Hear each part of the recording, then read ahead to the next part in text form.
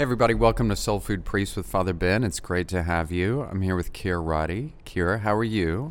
I'm doing really well today. Thank Good. you. Praise God. I'm elated because we have a good guest speaker here.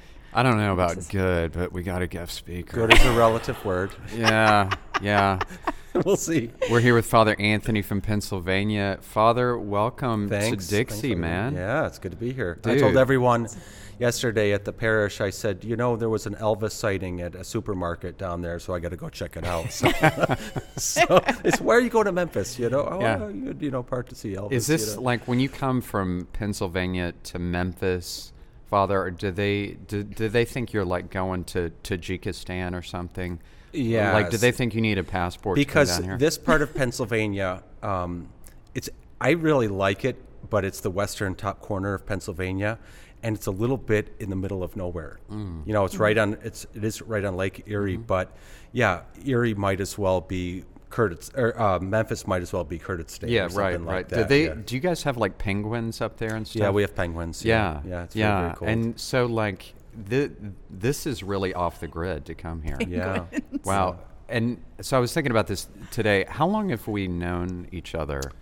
Because I know we met in 1812. We met in 1812 and at St. Paul's. Right. Yeah, that's Remember right. that back in the day? Yes. St. Paul's back in the day. And I'm going to guess probably 12 years ago. Okay. Yeah. I think it was about 12. About 12. But again, how time just kind of flies. Right. Yeah. Time really flies. Right. So I think it was 12 years ago. And I still remember meeting you. You know why? Because I said, well, how is this priest is so young, but he doesn't have any hair? That's the first thing that I said at St. Paul's. And at any rate, we were kind of like, I think I was there to promote a parish mission or something. Yeah. We were doing a Holy Rosary or something. Yeah. But I do remember that, and then we've just been friends and for the years, and lots of good friends in Memphis. Yeah, it is a bit of a second home for me, if not a first home. Yeah.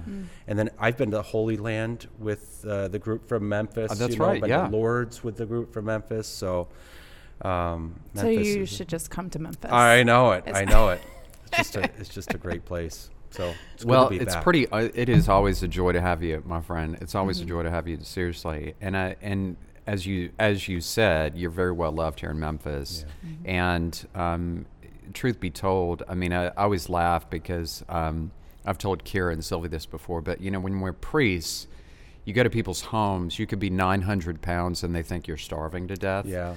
And you need to eat more, Father. I had dinner last night at a family's house that I'm very close with, and I love it, but they're watching you to see, because if you eat too much, then if you eat everything, they refill it. But if you don't eat enough, they're offended, right? And so, but with that said, what is your favorite food, Father? Like if you're gonna dig into something, say, man, I just really crave blank. Yeah, craving. I don't know, but I guess I go through phases, so I like different stuff. So like right now, like Indian food, I just love the different flavors of Indian food. It is so good. Different curries and things. It's my favorite food. Yeah, it's mine too. And like the cousin of that would be Pakistani food as well. When I was in New York, I had friends who had a Pakistani restaurant. It's just amazing. So that's kind of like my go-to right now. If I have a choice, like, oh yeah, I'll get some of that. It's really good. Yeah. It's neat, isn't it? Because Khira, you like Indian food too. I do, but I'm very new to the Indian scene, to the scene of that type of food. You're a neophyte to the Indian food. That's a good way of putting it. Yeah. Yes. That's good, but the Indian food conversion is happening in your stomach. Right? It is. Like you're coming over to the beautiful side of Indian food. It is. But I haven't been to enough places to eat Indian food, like on a frequent basis at all. But when I had like the stereotypical thought, like I'm not going to like it. I don't really like the smells sometimes or whatever. And then I got beyond that, and wow. Yeah. My favorite Indian restaurant here in Memphis is called Mantra. And it is so good. My stomach does a 9-day novena before I go there to eat. And so like I'm getting spiritually prepared to partake, right? And in one of our previous podcasts, we were talking about, you probably know this, Father, there's 5 types of curry. So there's red curry they make with chilies, green curries they make with green chilies, white curries they make with coconut milk. Of course, yellow curry has turmeric in it, which is what most people know, typically from Madras. And then black curry, which they eat a lot in like Trinidad and Mongolia. So they char the seeds, like the fenugreek and the mustard seeds that are typically in it. They char them black, and then they make it with that. And it looks like the ashes one would receive on Ash Wednesday. I mean, it's that black. Yeah. And so, but, oh my heavens, it's so good. Well, and you know, what I love about connected to the Indian food is that in my experience of life, the nicest people on the planet are Indians. I have never met a nicer ethnic, if you will, people on the whole planet. They are the nicest people. They're so kind. So part of your experience at the restaurant too isn't like get you in, get you out. You know, they're just so nice. And I don't know what it is. It's just a wonderful cultural thing that they carry with them. That's been my experience. It's the nicest. Very family oriented. Very family. Yes, very, very family. Oftentimes the restaurant's the family business. Well, a lot of them are, you know, but it's just it's a beautiful and wonderful tasting experience, huh?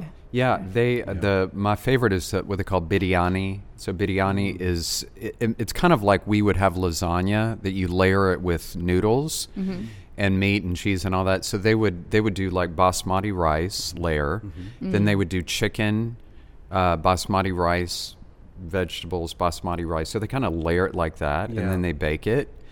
It's so darn good, man. Yeah. Oh, it's exquisite. And the basmati rice is always cooked perfectly. But no, I definitely agree with you. Yeah. I mean, the paneer and oh my gosh, it's amazing. So what you're saying is after we record this, we're going out to eat, right? It's a done deal. We're going. Me and Sylvie would say, "Es justo necesario," right? Yeah. Yes. No, but it kind of makes me think. You're talking about these families. I mean, I was thinking it might be good for us to just kind of talk about what life is like for a parish priest. Yeah. Because a lot of times people know Catholicism from the pews and sitting in the pews and listening to their parish priest, as much penance as we put them through, or at least I do. Yes, we do. And so, but what's it like actually being a parish priest, you know, and working in a parish, and kind of being with people in the peaks and the valleys of their life?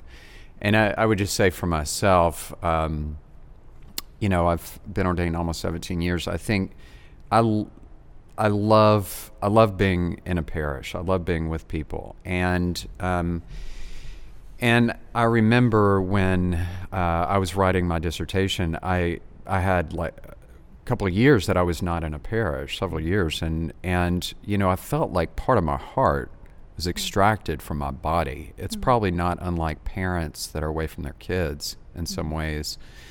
But it just felt abnormal, right? It just felt abnormal for me. I think, you know, one of the things that I love about the life as a parish priest is every single day is totally different. Yeah. I mean, it's really funny because, as the saying goes, you know, I had some of my priest mentors, he said, Ben, you can kind of plan on about 20% of your day, and you just have to shift gears on what comes up. I mean, and it's really, really true. So, like, have you had similar experience, Father? Yeah, absolutely. I think, you know, we don't understand this. And you can go to, I always call it the seminary, and go to the cemetery to learn how to be a priest. You know? Laying down one's life. Yeah, I know. Oh, exactly. You know, they do their best, but you really don't know what it is. It's like parenting. It's on the job training, right? And so, but when you get ordained, when a man gets ordained, something, we would say this like theological language, like the catechism, like there's a mark that's placed. You're ordained. It's a different connotation for our Protestant brethren, but for us, something truly happens, like something changes about the person on the soul. And that is that all of a sudden they are, if you will, likened to Christ, ordered to Christ, and therefore all of the desires of Jesus that we can even see in the Gospels, but even within his heart today, himself as priest and laying down his own life for his people, they in a very mysterious way, by osmosis or whatever, they come into us and to our desires. So a perfect example, when our Lord, I don't know if they got out of the boat, him and the apostles, and they saw the big crowd. Yeah. And it said, the scriptures are, and it's a well-known Greek word, but the basic gist of it was his heart broke for this big crowd of people because they were like sheep without a shepherd. And that happens when we're ordained, like those desires, and when we see people that are a little bit lost in life. The priest, there's something within the priest, it could be other people too, but there's something within us that wants to minister to that. And so I think in my experience of like even where the church is at today, which is in it's always been, I guess, in a tough place, in a tough world, is that the priest, in a way through his preaching, certainly through his example, through the gifts that God gives to him, that in a way, the way that I kind of see it is like he's there to bring the morale up, not just as like a cheerleader or something, but to give hope to people and to say that God is there for you. So he really represents that very fact that God is here with you in the midst of whatever you're going through. During World War II, I remember reading this book in seminary. It was called Battlefield Chaplains. And there was a high-ranking officer during World War II said he calculated that a Catholic priest chaplain in World War II was worth 10 infantrymen by the effect that he had on the men around him. Wow. That was their experience, is that they brought the morale, they brought the spirits up or whatever. Again, it's not that we have a recipe to do that, but I think when I think about my daily life, so when I wake up in the morning, right, and I'm doing my prayers and I'm preparing my homily for Mass, I have all of this actually in mind, that I realize life is really hard for people, and it's really hard to even have your faith. How can I speak to that and help others, in that difficult journey? How can I help them? When you go to the hospital and you're doing a sick call or someone's dying, like how can you bring, a message of hope and love into this situation, as difficult as it is? How do you bring that in there? So, for me, like that's what being a priest really means. Now that's really hard to do because we have hard days. We carry a lot of stuff, and so how is it that you can still minister to people in that way? I think that's because we live in an age which is very difficult to have faith. Just look at the empty pews, or Father, my kids don't go to church, or my grandkids aren't baptized. How many times we hear? It's the number one thing we hear in confession, actually. Bless me, Father, for I have sinned. It's been 2 weeks. My kids don't go to church. You know? Right. Yeah. It's the number one thing that we hear. It's a very, very difficult age to believe. So how is it, I think, and not by, in a false way, by telling jokes or I'm going to be hip with the kids, how is it that you can really bring the Lord in a tangible way to these people where they can experience him? You create an experience for him. And I think that's the tough role, but it's a beautiful role as a priest. That's kind of how I kind of try to carry my daily life. Yeah, that's great, Father. Thank you. You know, and maybe just to that point, I think a lot of people would ask the question, and Khira, you have many, many years working in parishes as well, so maybe you could speak to this. But I think people would ask the question, I mean, those of us that work in ministry, gosh, aren't you guys tired? I mean, like, how do you re-juice? How do you stay fresh? How do you find energy? Because when, in any given moment, any given day, I could say for myself, it never ends. I mean, I probably have 5 suicide funerals a year. I probably have, a couple murders.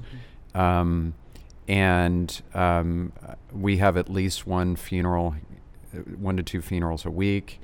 So, and then hospital visits, counseling, crisis at all times. So in other words, how do we, those of us that work in ministry, people will often ask, how do you guys not just throw in the towel and say, man, like, I just can't do this anymore. I'm just beat, and some guys do. And I mean, and so what would you say to that, Khira, like in your experience in ministry? Like, do you ever, and I hope I'm not prying, but do you ever get, does that ever weigh heavy on you? Oh yeah, definitely. For sure. And I, in my instance, I always have to remember my vocation comes first. And I have to keep that priority, because if not, then you can always be saying, well, these people are in need. I need to minister to these people. I need to minister to those people. Well, everybody, everybody is in need of someone to minister to them. But the first ones I have to minister to first are my husband and my children, and I have to create healthy boundaries. But then even at that, as I'm listening to the two of you, ministering to people, that is your vocation. This is your vocation. And so I'm I think a lot of the times the parishioners look to the priest as somebody, like, I can't relate to them because, I'm sure they've got this, this amazing holy life, or, not necessarily holy life, but prayer life, and they do this or they do that and they do this. But what I'm hearing too is we can completely relate to each other, especially as married couples and as parents. Yeah. Because at 3 a.m. when the kid is throwing up, you get up out of bed and you got to go take care of that child, and it's crisis. The garage door breaks, and then the dishwasher breaks, and then you've got a leaky roof, and then and it's a lot of, most of the time, and really that whole planning 20 minutes.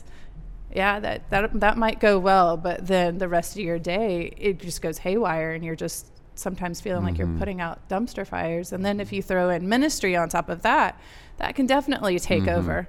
And so I think for ministers, we have to prioritize prayer time. We have to prioritize our family time, and then the rest. Then ministry comes in.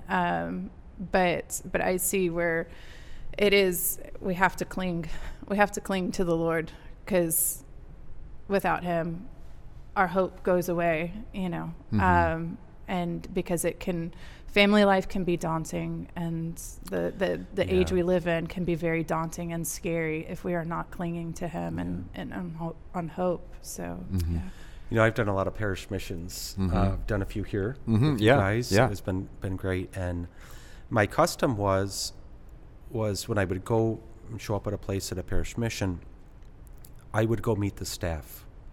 I wanted to see who was working there. And because it's very difficult, as you said, to work for the church. Now, why is it very difficult?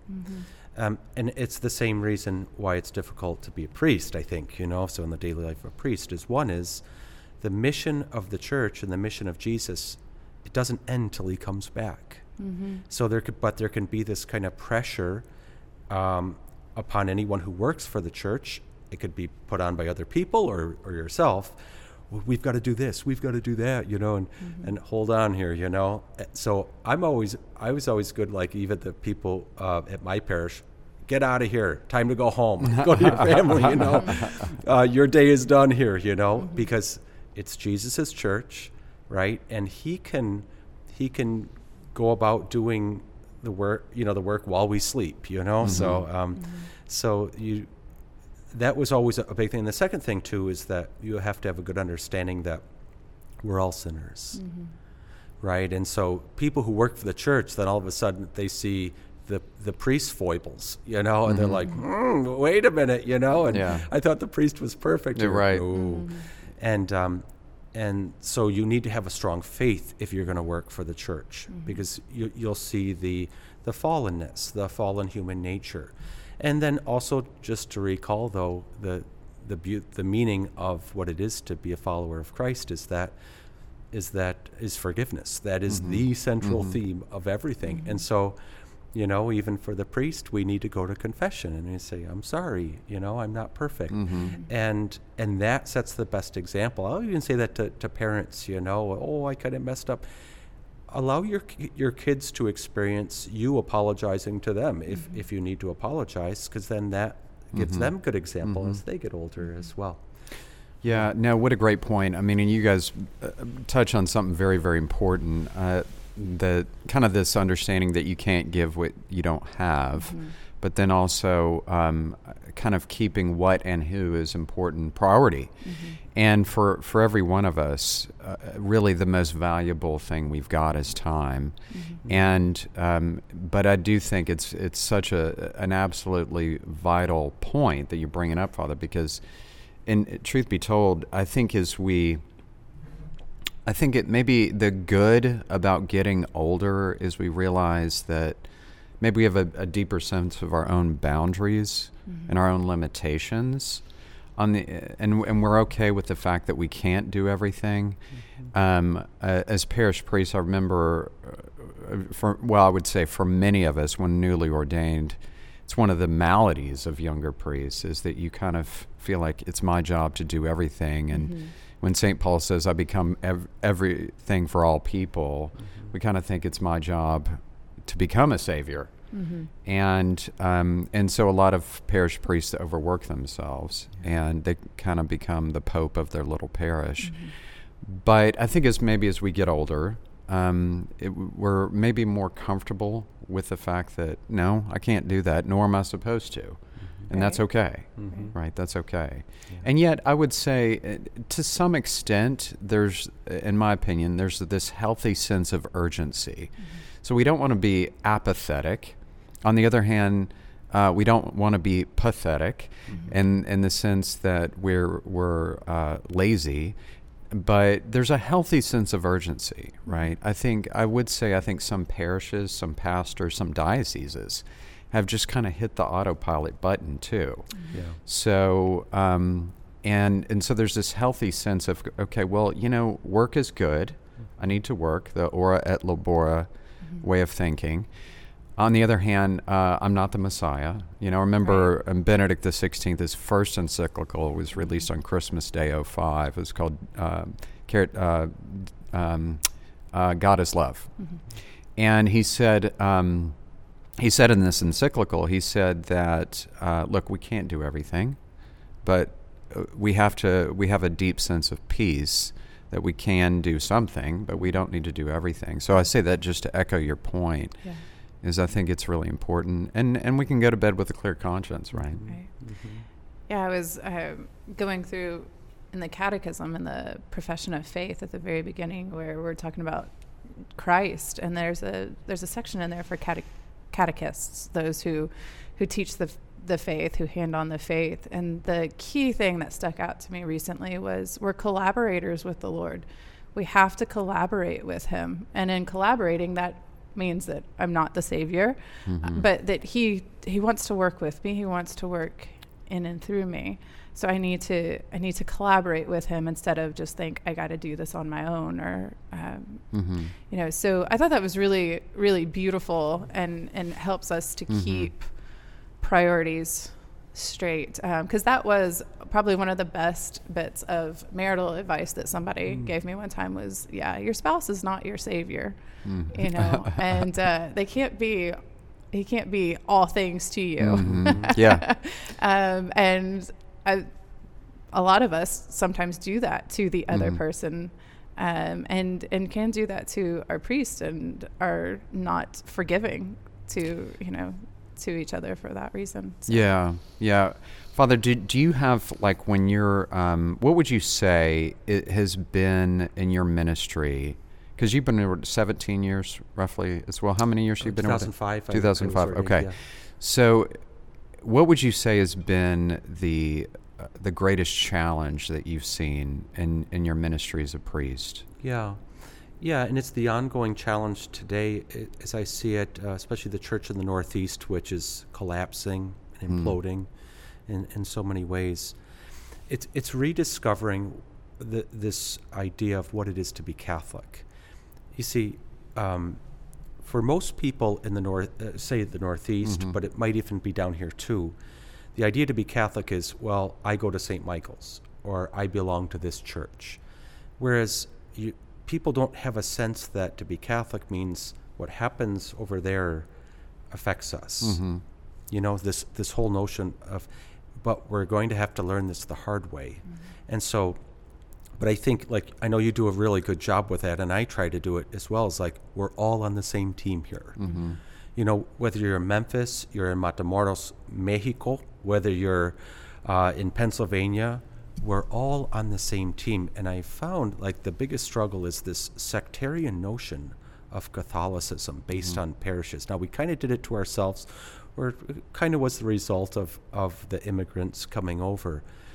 But this is the only way we're going to survive going forward, is really leaning on. And I think that there needs to be a rediscovery of how we care for one another as well, and how the church cares for its priests. And this really does need to be rediscovered. So that's our work as priests, and that we're a bit of team builders, but the difference between the secular world is that Christ is the center. Yeah. And that's what the priest can keep pointing to. We're building a team. We're on the same team here, right? So you may, like, I have people in my parish who, maybe aren't really pro-life, and they don't know if they even believe in the Eucharist. But the way my approach is that, okay, how can I, be present to these people and in preaching and bring them along, to where the heart of the church is. Rather than just shutting them down. Rather than just get into, well, they're over, sectarian, whatever, politics of the church. How is it that I can bring, everyone, not me, but through what the Lord has given to me, bring them to a place which is more in the heart of the church and the Catholic Church as well, what we really mean by Catholic. So that's what I think an answer to your question is one of the biggest challenges that we have, but it's a wonderful challenge to have too. Yeah. Praise God. Well, I know you rock that. I know you rock it, man. They're blessed to have you. And thank you for joining us today. Great. Yeah, it's awesome. We're going to go get some Indian food now. Let's do it. And listen, it's great to have you. Don't forget to put soul in your food and give food to your soul. God bless you.